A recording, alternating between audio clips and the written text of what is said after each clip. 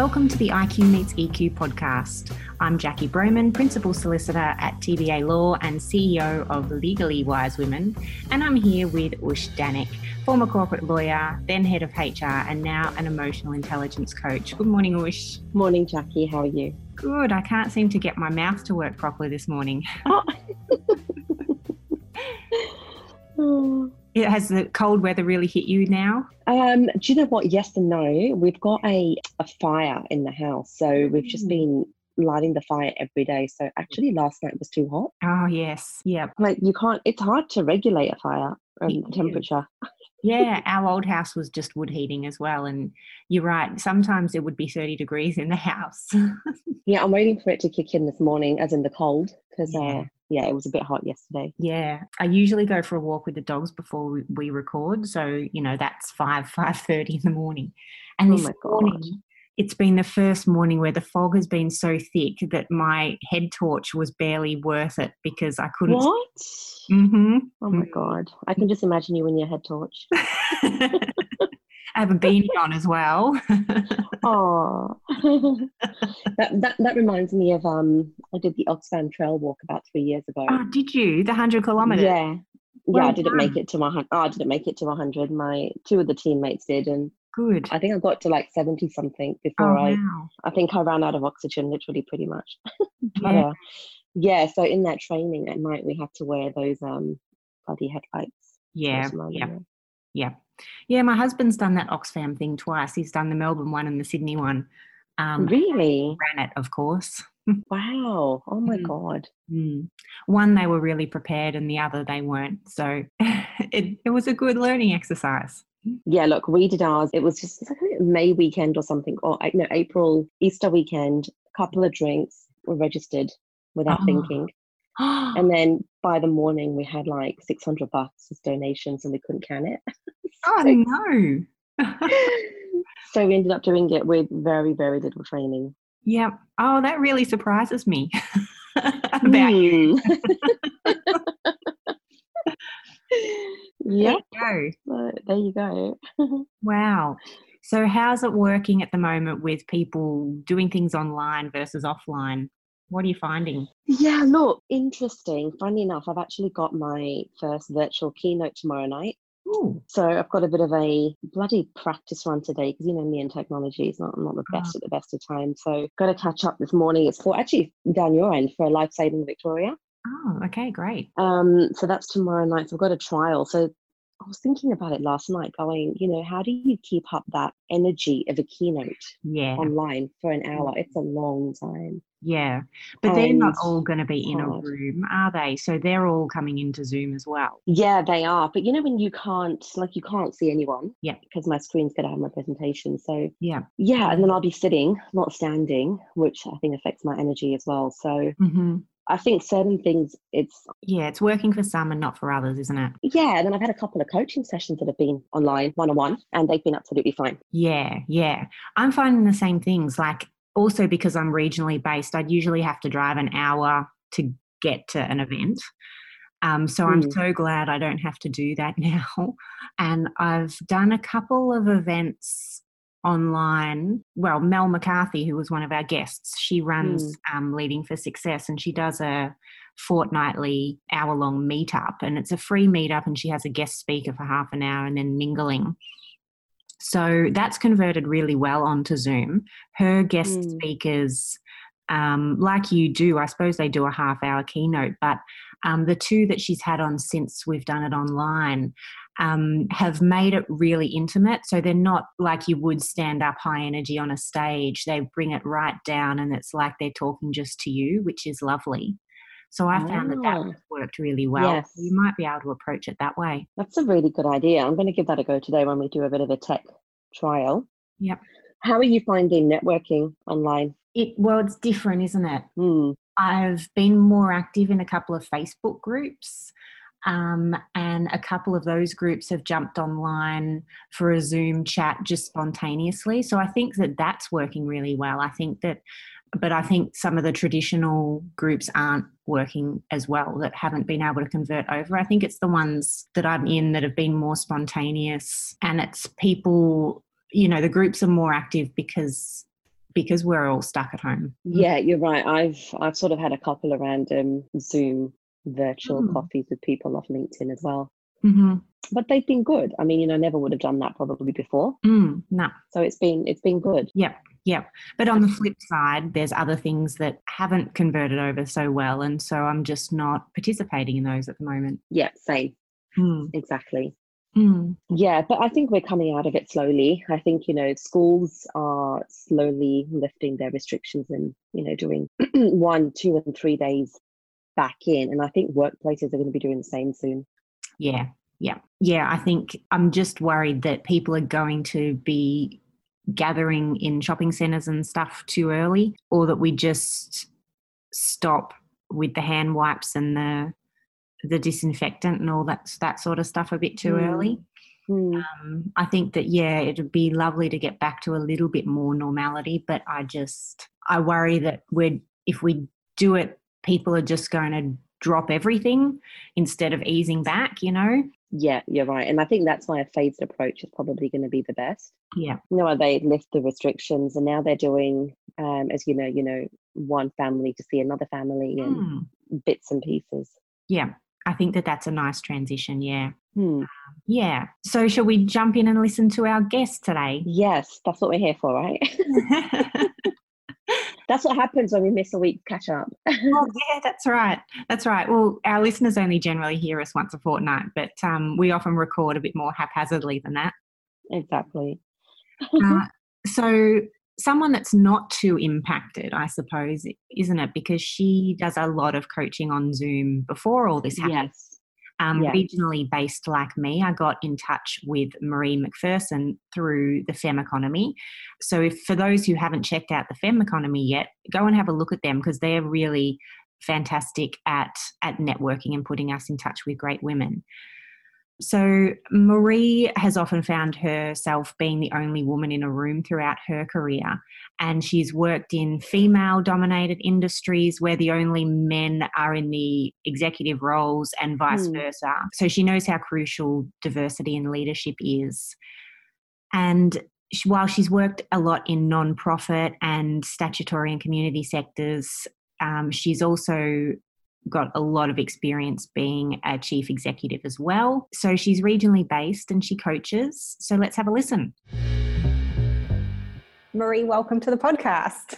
Jackie, thank you so much for having me. It's lovely to finally speak to you because it's probably been 2 years since the Femme Economy introduced me to you. And I've been just following and getting your newsletter and seeing what you're doing. And like I said earlier, it's so nice to hear your voice. Oh, it's lovely to be here. And you're right, it seems like, in some respects, it seems like we met each other eons ago, and in other respects I can't quite believe that we're hearing each other's voices for the first time. Yeah, it's lovely, but not many other people will know you yet, so by way of introduction, what did you want to be when you were growing up? Well, I think I had the typical teenage girl approach for the 1980s or the late 70s, which was I had decided to be a teacher when I grew up. History and geography were going to be my two things. But in my HSC year, that took a very rapid twist. And I diverted into social welfare work. And that was the very early part of my career.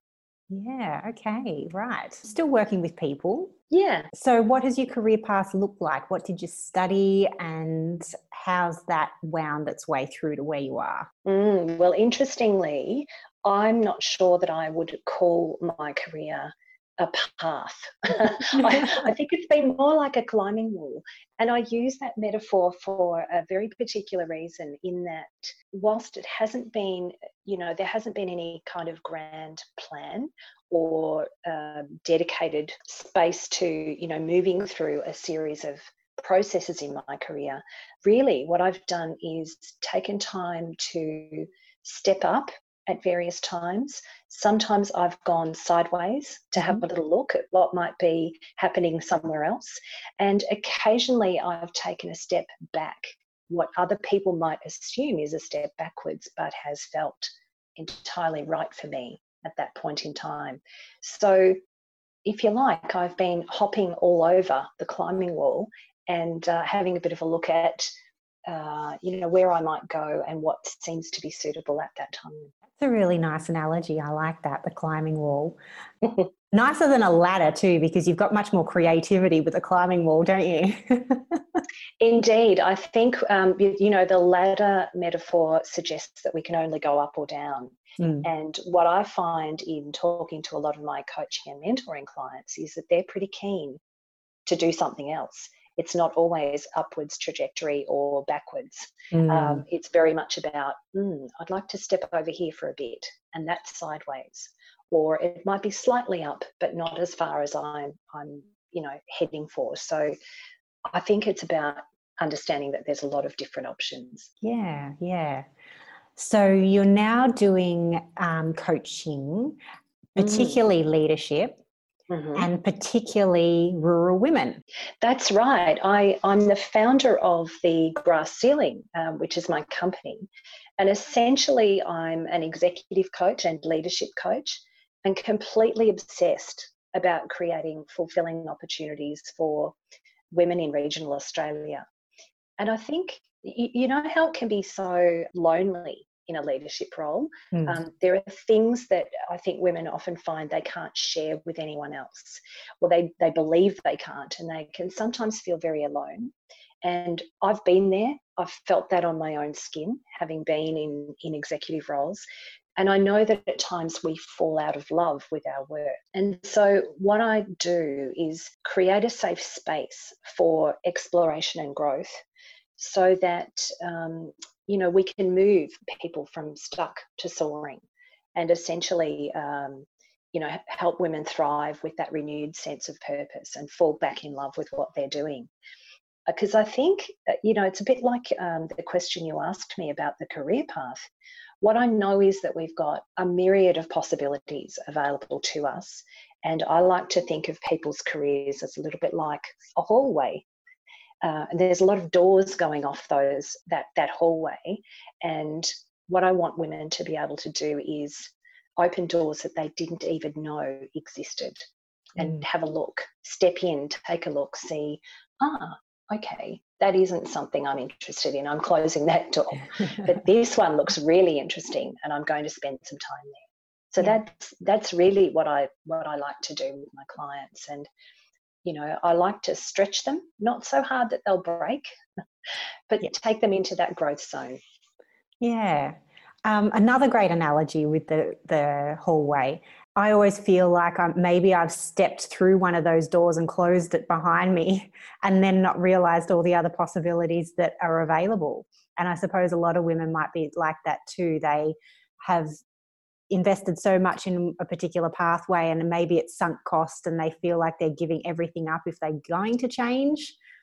And let alone, as you said, who are you even going to talk to through this stuff? So true, so true.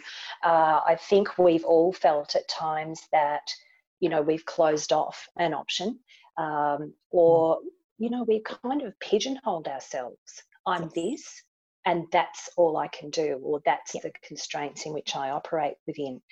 And going back to your question to me about career path, whilst I've predominantly worked in non-profit and statutory services, I've worked in many different industries. And perhaps now that I'm in my 50s looking back, it's interesting. I'm often in conversations with my coaching and mentoring clients about, don't feel like that door behind you is closed.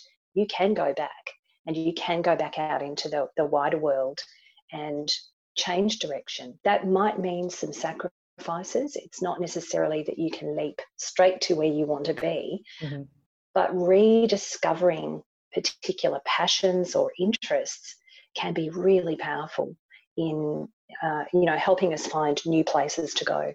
Yeah. Do you find as well, particularly with rural women, that maybe we're even more reluctant to go back out into the hallway because the community knows us for a particular thing? Like even the community has pigeonholed us. Not only have we done that to ourselves. That is such an insightful question. Yes. Yes is the short answer.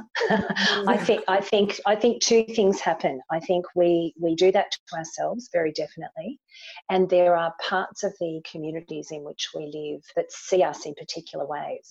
And so when I reflect on when I moved back to regional Victoria from having lived in Melbourne for a number of years, people remembered me in a particular way. And when I set up my own practice, my own coaching business, people didn't necessarily see that that was my next trajectory. They expected me to stay in a sector that I'd been part of. So whilst that wasn't necessarily a negative, but it was interesting. It was interesting for me to look back and say, this has obviously been a surprise to some people. And I think for many women that I work with, there is that nervousness about how will other people see me if I make this change? What will that mean? Yes. Tell us more about the grass ceiling. So, Jackie, it is kind of a play on words, but essentially it's the title of my book. So the book that I published in late 2017, Cutting Through the Grass Ceiling, and it's about women in regional Australia and their attitudes to being in the labour market, dealing with some of these issues that we've been talking about already today, and some stories of some of my clients, some of the things that they've worked on and the insights that they've had, and a number of fabulous regional and rural women that I had the opportunity to interview as part of the writing of the book. So it's in three parts. And so the grass ceiling is, yes, it's the name of my company. Yes, it's the name of my book. And really, it comes from that sense that we sometimes contain ourselves within a particular spectrum. We fence ourselves in, or we reach a point in regions where we may have worked in what we see as some of the most senior roles, and we perceive that there's nowhere else to go. And that often translates to, if I don't leave the region, if I don't go to the big smoke, I'm stuck. I've hit the ceiling and my boundaries are confined. And what I'm trying to do in the book and through my coaching and mentoring work is help women see that those boundaries aren't necessarily fixed, and that taking off and going to the city, yes, is one option. And I will never tell people not to do that because I did it myself. But it is one option, and there are multiple other options that people can explore. So every now and then I get a guest on, and I'm quite selfish about it because I start talking about some of the things that I want to talk about as well. And you're definitely one of those people. And look, I had my couple of years in Sydney, having come from regional Victoria, and, you get the taste of it. So there's two things that I really want to pick out. Firstly, I almost think of the grass ceiling in my own context as almost a crossing over with imposter syndrome. Because I feel for myself that I have gotten more and more and more and more highly educated, and there's very few solicitors with my qualifications regionally, let alone in the city. And yet I still feel like I am spoken down to by my city colleagues. I don't even know whether that's something that you can talk to, but there's so much worth tied up around it as well. Yeah, well, what an interesting comment that you've made there. It's pretty loaded, and we could spend hours talking about this.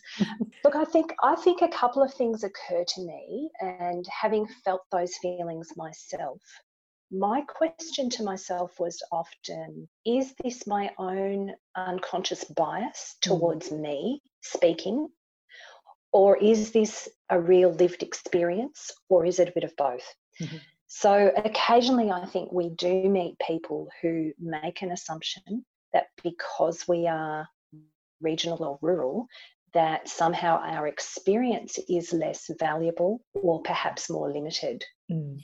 And what I've always enjoyed is being able to help people see that the experience of being a big fish in a small pond can be incredibly valuable. It's a powerful experience. It often means that we are amazing generalists. We get to turn our hands to so many different things. And I would imagine in the law, for instance, you get to be involved in situations and cases and have clients that in a metropolitan area you might never have engaged with, simply because of the diversity of work that would come through your door. Whereas in the city, you'd be very defined and you'd be working with, cohorts of clients or particular types of industries. So one of the things that I think is important for city-based people to understand, for our sisters in the cities, is that being a generalist can expose you to the most incredible insights, experiences. It gives us such a rich place to work from. So some of it, I think, is our own imposter syndrome. Some of it is our own negative bias towards ourselves or an unconscious bias. Sometimes I think there are people who are misinformed about what it's like to work in a region. So I'm not sure that we need to go on a crusade of re-informing them. No. Some people will never want that. Others are genuinely curious and open-minded to hear more of that story. I certainly think you're absolutely right in terms of the breadth of experience, particularly even as a young practitioner.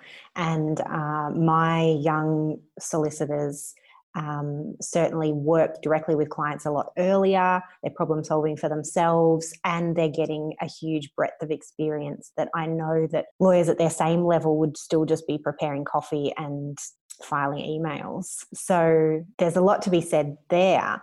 But then I think that sometimes you get these ambitious junior lawyers and they're with us for a couple of years and then they think that the next step has to be the big lights of the city as well, whether they think that there's more prestige or maybe sometimes it's just that they have to try it and see that, in fact, it's so much better working in the regions. Yeah, look, I think it's a little bit like the argument that we hear so often in regional areas about young people leaving to go to the big smoke. They want to go to university in the city. They want to have a life in the city. And quite often we hear people bemoaning that fact. My view is always that it's great to encourage people to do what they need to do to explore their own horizons. So I think it's wonderful when young people leave regional cities or rural areas in order to have a city-based experience. I think it's fantastic and we should encourage it.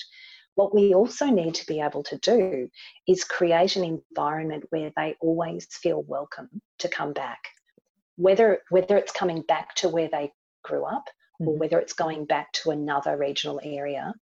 And what we notice is that quite often people in their late 20s, early 30s will then go back to a region to raise their children or, have a sea change or a tree change. They've realised, actually, I can park where I want to park. I can walk to work and be surrounded by trees.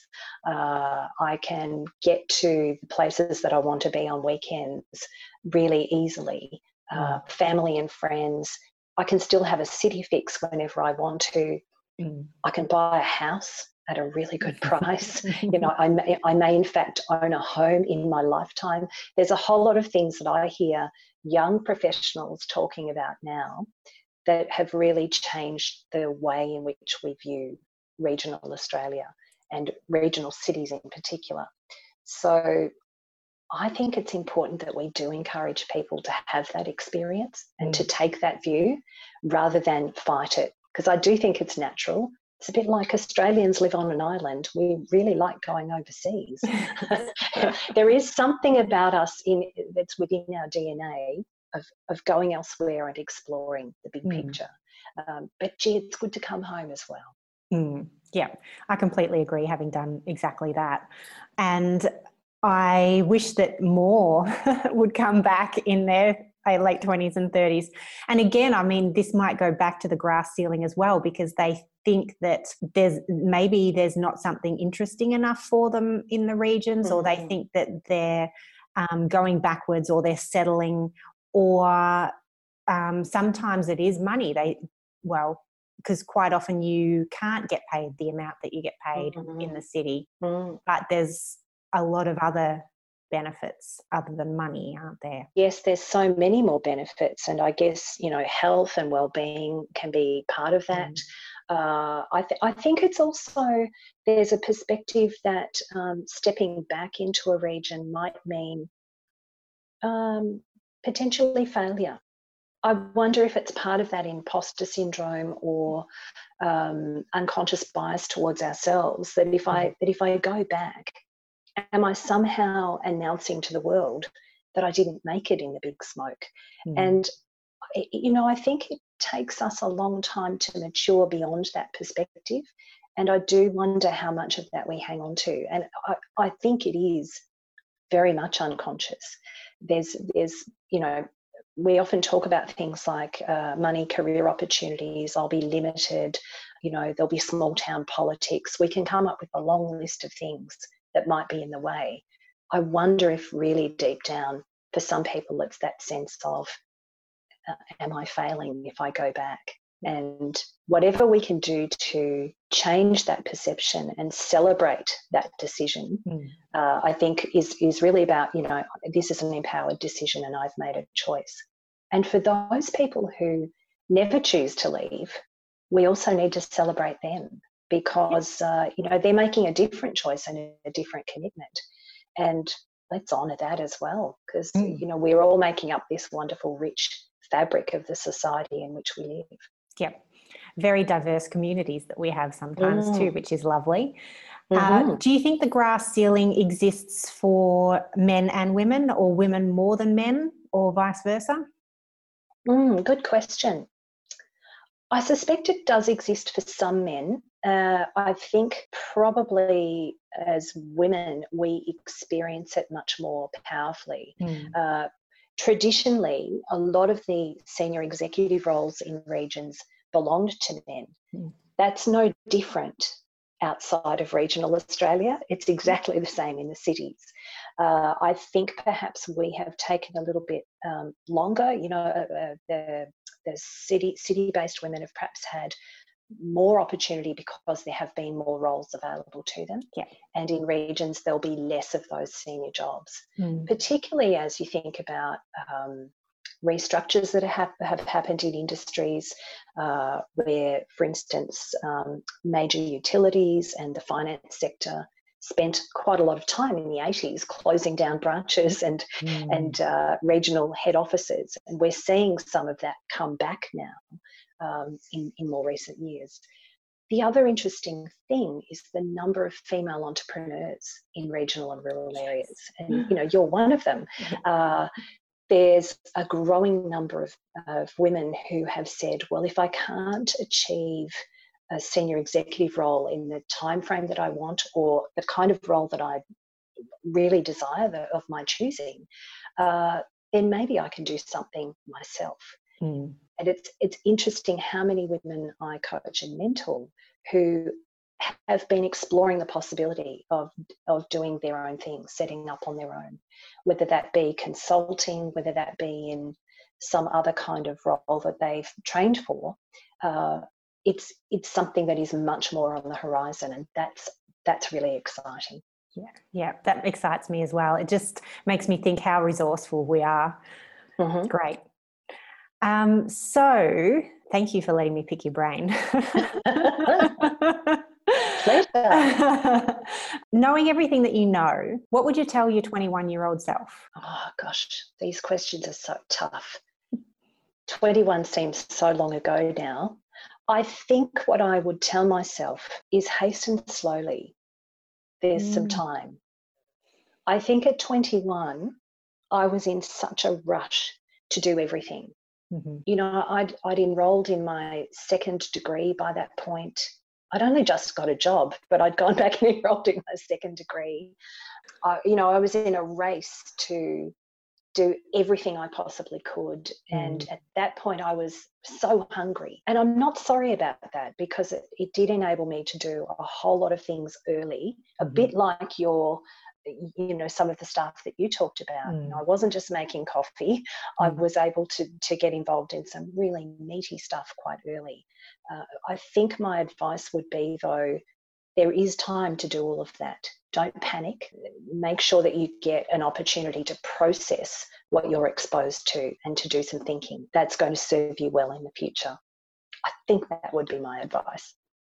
Yeah, that's great. You're right. So many people in their 20s are in such a rush.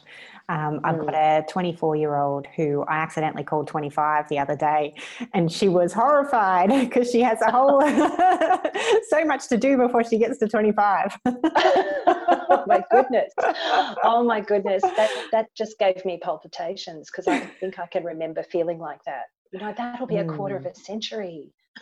Yes. I need to have done all these things by then. Yes, she keeps saying she's going to have a quarter century crisis, like a midlife crisis. Oh, bless her. Yeah. Whereas I look back and go, there's no way I'd want to be that age again. So along those lines, having the heart palpitations and whatnot, what do you do to check in with yourself to make sure that you're okay? Do you have some daily rituals, or even something that you do more regularly or less regularly to look after yourself? Yeah, great question. The thing that really sustains me is looking after my sleep and my nutrition and my exercise. So they would be my three mantras. Get good sleep, eat well and healthily, more vegetables than anything else. But, I'm certainly not vegetarian or vegan, but I grow my own food. I'm really clear about where it comes from. And I think that's one of the huge benefits of living in the regional areas, is that we get space to grow our food, and we get wonderful farmers markets, and we live in amongst amazing produce. So there's a huge plus for where we live. So sleep, nutrition, exercise, get out there and do what you need to do to look after yourself. And taking 5 minutes on a regular basis for some mindfulness. So in between meetings, in between client sessions, taking some time to practice my breathing, getting myself ready for whatever is coming next. That's definitely a daily check-in. And I think never underestimate the power of a great Labrador. Yes, that's great. I have Kelpies. I've seen pictures of your Kelpies on your social media feeds, and they look pretty amazing. Very cuddly. But yes, they bring you so much joy. They do. Yeah, look, those are three really cornerstone things. And I think being regionally based, we're probably ahead in almost all three, because the sleep, without the street lights and without the constant traffic noise, I think that we get the deeper, dark sleep as well. And without kind of, 4 hours of commuting every day.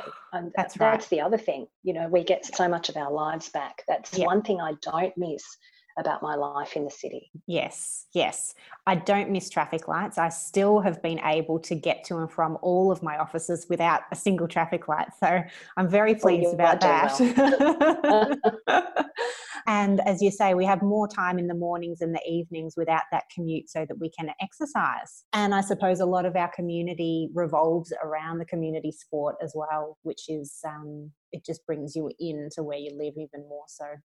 Absolutely. And being engaged with, neighbourhoods and all sorts of wonderful activities. Really, I feel like I absolutely make the most of where I live. It's wonderful.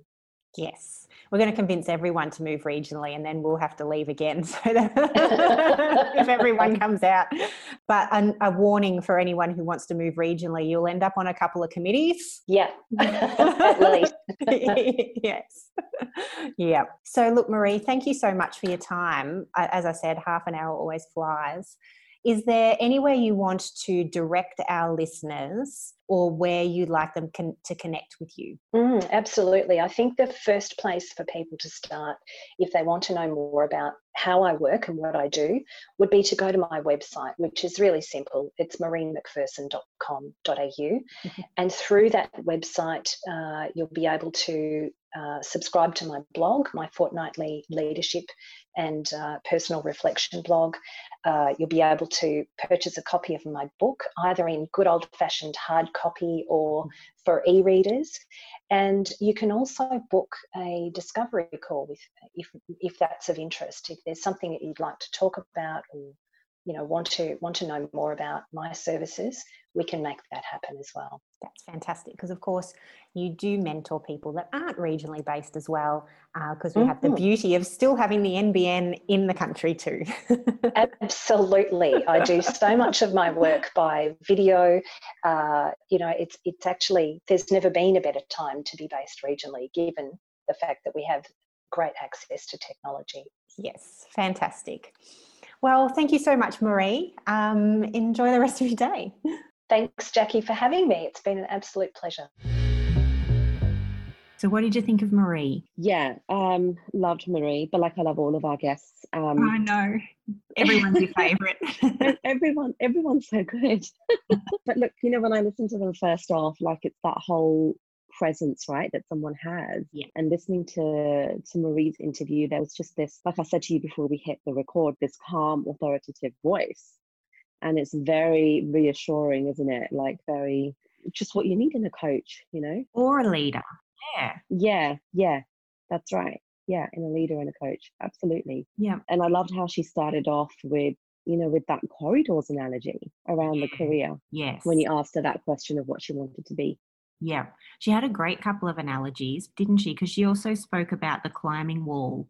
Climbing wall, yeah. It's all over the place, and you can go up and down, and you can go the hard way or find another way or whatever. Yeah. Did you not think of Spider-Man when she said those words? I didn't actually. I did straight away. Image That's of what her image on the wall, though. Straight away, I had this image of Spider-Man popped up in my head. Yeah, look, I think that whole corridor thing is just so true. I think sometimes, if we do go down a path or a corridor and that door then closes for whatever reason, I think the first thing we look at is, why, what are the failures, all that sort of stuff, as opposed to going, you know what, that's okay, it closed and now we need to go somewhere else and try something new. Yes. Well, you're one who's reinvented yourself a couple of times and you've changed careers, whereas I haven't. So how did you make the jump? Like, it's a huge step to go, I've invested so much in this path already, and then have a sideward step. Yeah, I'm glad you asked that, actually, because it's one of the things I thought of listening to that interview, and then I missed the next 10 minutes because I sort of was distracted in my own thoughts and had to rewind and re-listen to it. But I thought exactly the same thing of, moving from London to Sydney, working as a lawyer for a while, and then literally waking up one day, and I no joke, woke up one day and go, I don't want to do this anymore. Yeah. And I think the answer to that really depends on the reason you shift. Yeah. And, one of the big reasons I shifted was pretty much racism and sexism in the law at that time. And it was really a horrible place to be, to the point that it just really gave me a sour taste of what practicing law was. Yeah. The way we were treated, the way that we were sometimes invisible because of how I look. And I thought, you know what, this is not what I've studied for. This is not what I've done all of my training for, to be treated like I'm not even visible. So I think in my head, that gave me a valid reason to quit. Yeah. And then after quitting, you go through the stages like you would, I think, when you end a relationship, because it's that anger. It's, it's that grief. It's that regret of, I should have pushed it through. I should have just carried on. But I ended up just really, really not wanting to be in law because of the experience, that I thought I'll just find whatever I can to get out of this. Wow. Yeah. So it was more about the industry, that's for sure, than the actual practice. Yeah, absolutely. Yeah. Absolutely. And it's a little bit like what you were saying yesterday. You said it in your interview that, how you were feeling sometimes around, you've studied, you've done all of this, yet you're not treated the same. It's never enough. And that's exactly how I felt. I was like, you know what, I don't look like the person next to me, but I've studied just as much as you have. Yes. I've done everything you've done, so why am I overlooked for certain things? Why am I treated differently? And in fact, you've probably got a far more diverse experience, so bring more to it. Yeah, but you know what? It can really knock your confidence. It really can. And then you end up not performing well because your confidence is so low. Yeah. Which is... And then I had a really bad experience with HR, which is what sort of led me into that space. Oh. So I sort of went into HR going, you know what? This is how I want people to You can make be a difference. treated, make a difference, and listen to people and not just be a HR department that's transactional. Yep. Yeah. I've got a woman who does a bit of part-time work for me who has been, you know, in legal recruitment for 20 years. And she talks about, because she's had a tree change, but while she was working in Collins Street in Melbourne, about just moving unhappy lawyers around from one bad spot to hopefully a little bit of a better spot. And she says she's made a career out of not solving the problems, but just moving them. Wow. Oh my God. It's quite insightful to hear that from her, because I suppose it's a level of why, you know, a lack of fulfillment, and she's now thinking, well, she wants to give back a bit more because she wasn't solving problems. Now she wants to. Yeah, and I think, you know what, imagine if someone did, like a lawyer did, just speak up about how bad it can be. Yeah. You know, how much support they would get and how many other people would come forward. I honestly believe we don't talk about it enough. I never spoke about mine for whatever reason, you know. I think we just go, we don't want to look like victims. Yeah, that's right. Well, yeah, exactly. And, you know, I've spoken before as well about being physically assaulted in a workplace. And, you know, I've had an article written on it, and yeah, it makes an impact for like 2 seconds. And then, you know, there's all this other news or stuff that fills the void. And so it's almost like, well, why bother talking about it or putting yourself out there and being vulnerable when actually it's just you just want a drop in the ocean and it's not really going to impact anyone. That's how I feel. Yeah, 100%. Yeah. Totally agree. And that's why I think, you know, having that group of people that will regularly talk about it and keep pushing and keep fighting, it's like the whole, you know, the diversity and inclusion stuff, you know, we talk about it all the time, because we have to for it to make an impact and stick. Yes. It's like we can't just talk about diversity once a blue moon. No. You know, we have to talk about it all the time. Actually, I read a post just quickly on that the other day, which I found fascinating on LinkedIn. Yep. And there was a guy, he runs his own diversity and equity consulting business, and he just put a post around diversity equity, and he got bashed on LinkedIn by a number of people for talking about this topic during COVID, and people saying, you know, it's not appropriate and there's other things that people are worried about, not just this right now. And this is a guy, you know, like it wasn't, you know, even like normally women get bashed a lot more than men, but yeah, he did. And he wrote a post about it the day after he got bashed and said, this is important no matter what. Yeah. So it just shows, you know, we've got to keep bringing these topics to the forefront all the time. Yeah. Because for those who are working from home, potentially it could be worse. I mean, they're getting a break from the face-to-face of it, but on the flip side, they don't have their supportive colleagues with them. And also they could be being loaded up in secret or have passive aggressive messages, or who knows, like it doesn't stop, does it? No. So do you talk about yours? I know you mentioned it in the interview, you know, with around how you feel about being treated differently. Do you get to talk about it often enough to raise it up? No. I mean, what platform can you talk about it where there would be an impact? You know, I think if you think about it, like LinkedIn, the amount of people on there. Remember you did that post where you were quite vulnerable about a month ago? Yeah. Yep. That got good traction, right? Yeah, it did. I've actually just written another one called Have You Lost Your Humanity? But I haven't put it on LinkedIn because, you know, it's too vulnerable. Oh, really? Yeah. But I think that's the platform, because, you know, that's where, you know, it cuts through the noise, things like that. People do want to read, you know, the real stories behind people.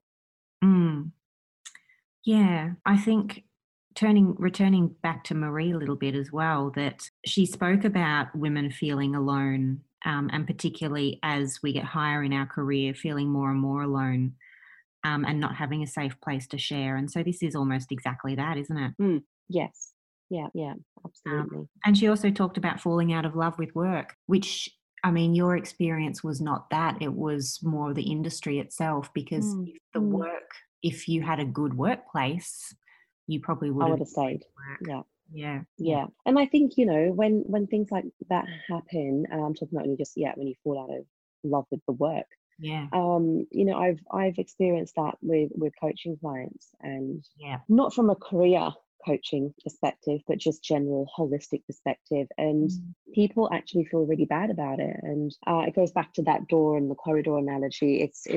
It's fine. Like, it's okay to pivot. It's okay to change. And like you said earlier, I think it impacts you in a positive way because you get diverse experience. Like when you just read, the bio for Marie, it's about her vast experience, the fact that she's got CEO experience, leadership, coach, working with rural people. So I think the more experience you get, more all-rounded you are. Do you think that, certainly when I'm feeling like I don't want to work with a particular client anymore, it's often because they're not doing their part? I feel like I'm carrying it all rather than them, because in a legal matter, it is their matter. It's not my matter.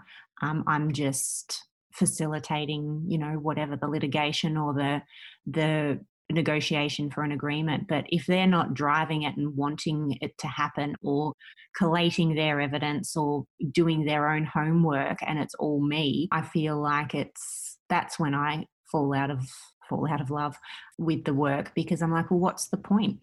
Yeah, I agree. I think that's similar for me when I'm coaching people. You can use the same coaching analogy and techniques on two different people, but the one that takes action is going to get totally different results to the ones that don't take the action and then want to give up because they're not seeing their results. Yeah. And you want to work with the person who takes action because you're seeing results and they're excited and you're excited. Absolutely. I'm going to have to practice what I preach, because I've just joined, that starts tomorrow morning, a 100-day coaching program. Oh, okay. That's meant to be run face to face with this guy in the States, and he's doing it online. But part of that, he's doing 3-hour sessions in blocks, like 8 of them face to face. And because of the time zone, it starts at 3 a.m. tomorrow. Wow. And I'm like, oh my God, but I've got that drive and that commitment to see the 100 days through at the moment, because it's stuff that, it's going to help me in my business, it's going to work on my business. So I guess it goes back to your motivation, doesn't it? And I think from with your client's point of view, I think you are going to get some people that are dealing with something, like I said to you, with a bit of help I needed, if you remember, that I don't want to deal with it. Yes. So I think it also depends on what the matter is. Yeah. Because some people will want to just go, I can't touch this, I can't do it, I'm too close to it. Yeah. And I understand that. But I suppose the difference is that yours would not necessarily be an ongoing matter. It's just, here's all the stuff, just put it together. Yes. Whereas you get the people who you can't even get the stuff out of, and then you're forever chasing, and there's looming court dates and you're panicking and they don't care. Yeah. I suppose that's the integrity in your work, if you care. And anyway. What about the glass ceiling? It's another good analogy, isn't it? Yeah, it makes it sound very warm, doesn't it?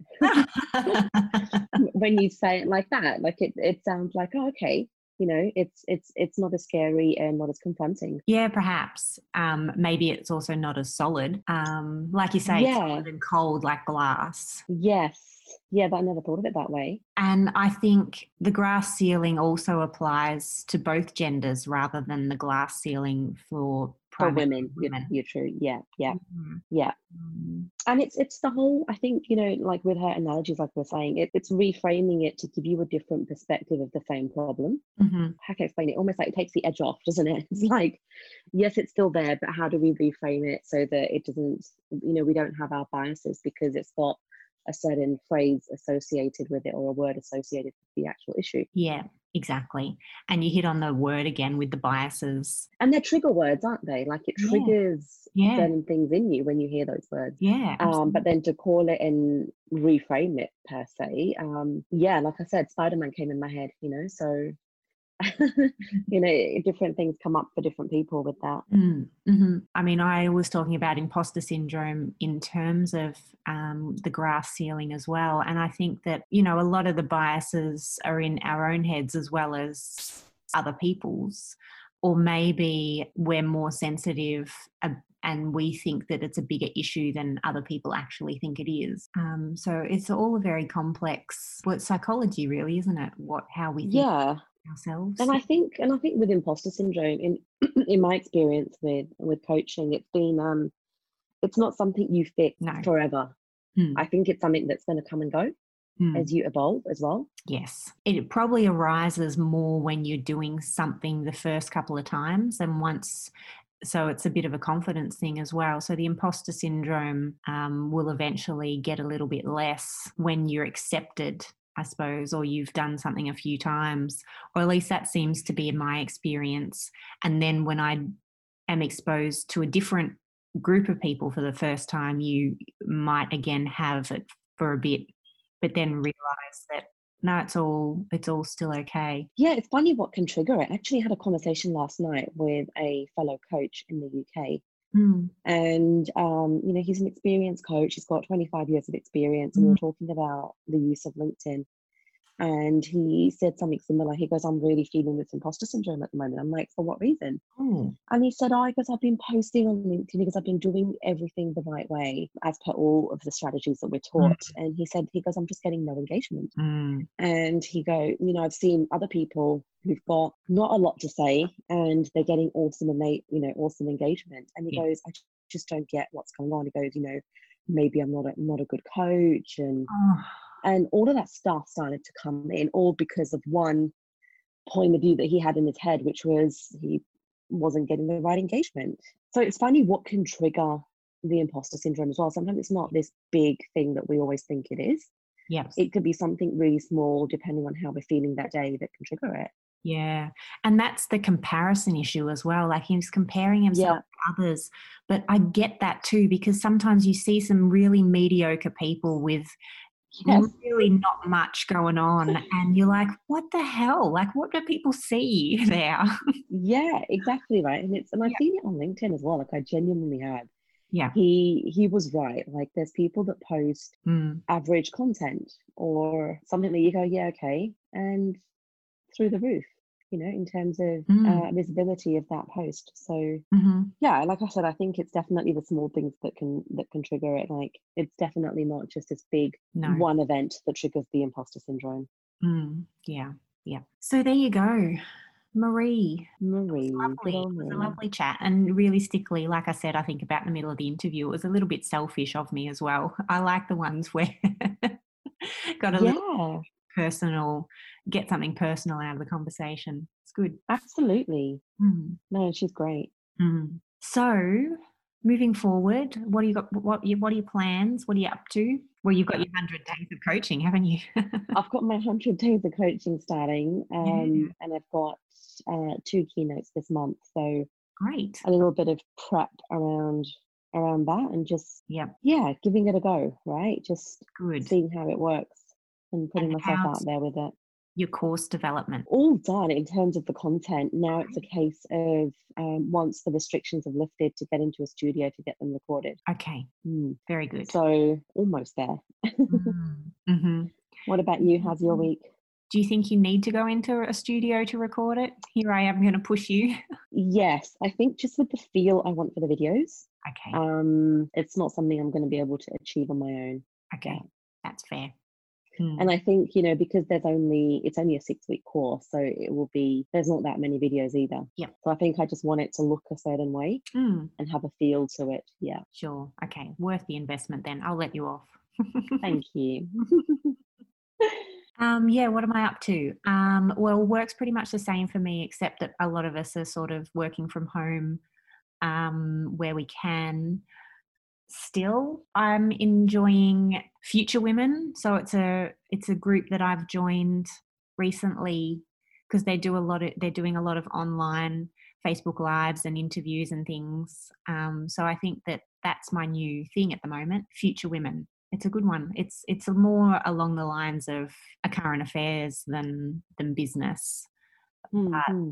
I'm interested in that at the moment, so I'll stick at it for a bit. Awesome. That's great. And how's your I know I ask you every fortnight, but your marketing stuff going? Because I know you're doing a fair bit of work on that. Yeah, so we've got a big campaign at the moment because I've just brought on a new accredited specialist. So we've got 2 in our firm now, which is quite unique. So we've got this big campaign going out, and I'm halfway through sending them all out. I bought a whole lot of little packets of hand wipes because you can't get them anywhere at the moment, and I had them branded, so they look lovely. So I'm sending them all out to all the new professionals. I listed 100 professionals around the area that I wanted to try and create relationships with.